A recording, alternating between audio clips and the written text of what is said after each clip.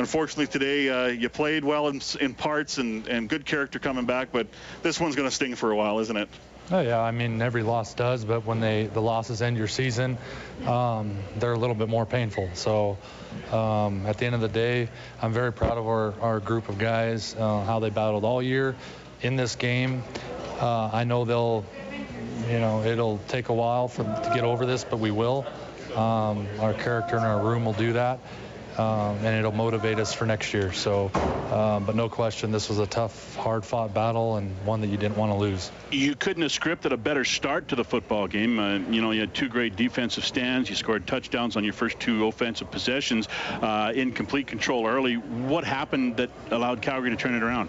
I mean, I don't know. At the end of the day, you ride momentum a little bit, and then other teams settle in and they start making plays. So I thought they did a good job responding, like the championship team they are. So, at the end of the day, I didn't think we'd be able to shut them out. So, or continue to score on every single drive. So at some point, you knew it kind of even itself out.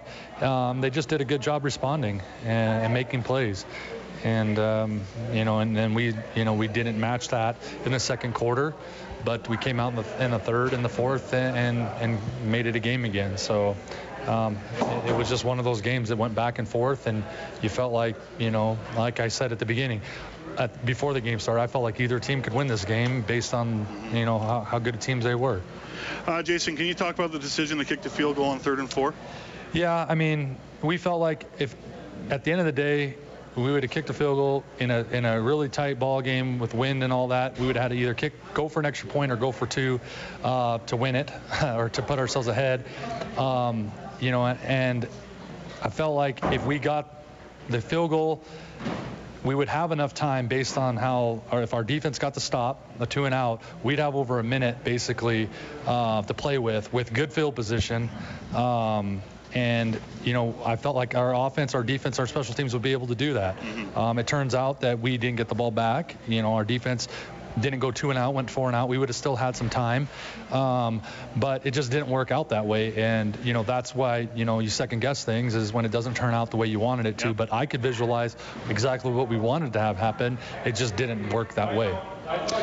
Jason, just give me, I don't know if it's too early to just look back on the whole season or not. I mean, it was quite the roller coaster ride this year. The 7-0 start, the 6 straight losses, the 6 straight wins after that. And then today, I mean, you were up or down, it seemed, all season long. Just give me at least right now, your thoughts on 2017.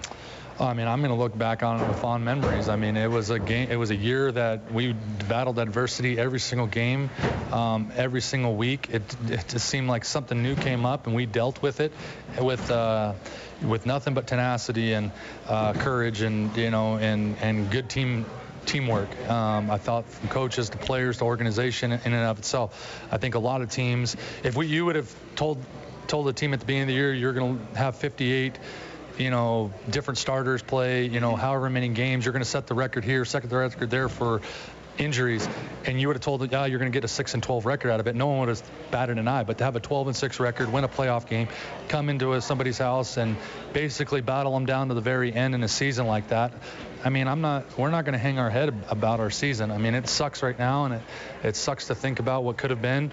But at the end of the day, that's part of growth and part of the season when you look back on it. But I won't look back on it as a negative season. We were, I think, too good to feel that way. Jason, you've been very generous with your time, pregame, postgame on our broadcast. We really thank you for your time. And like you say, this one's going to hurt, but we definitely thank you for taking the time for us always. Yeah, appreciate you guys. Thank you.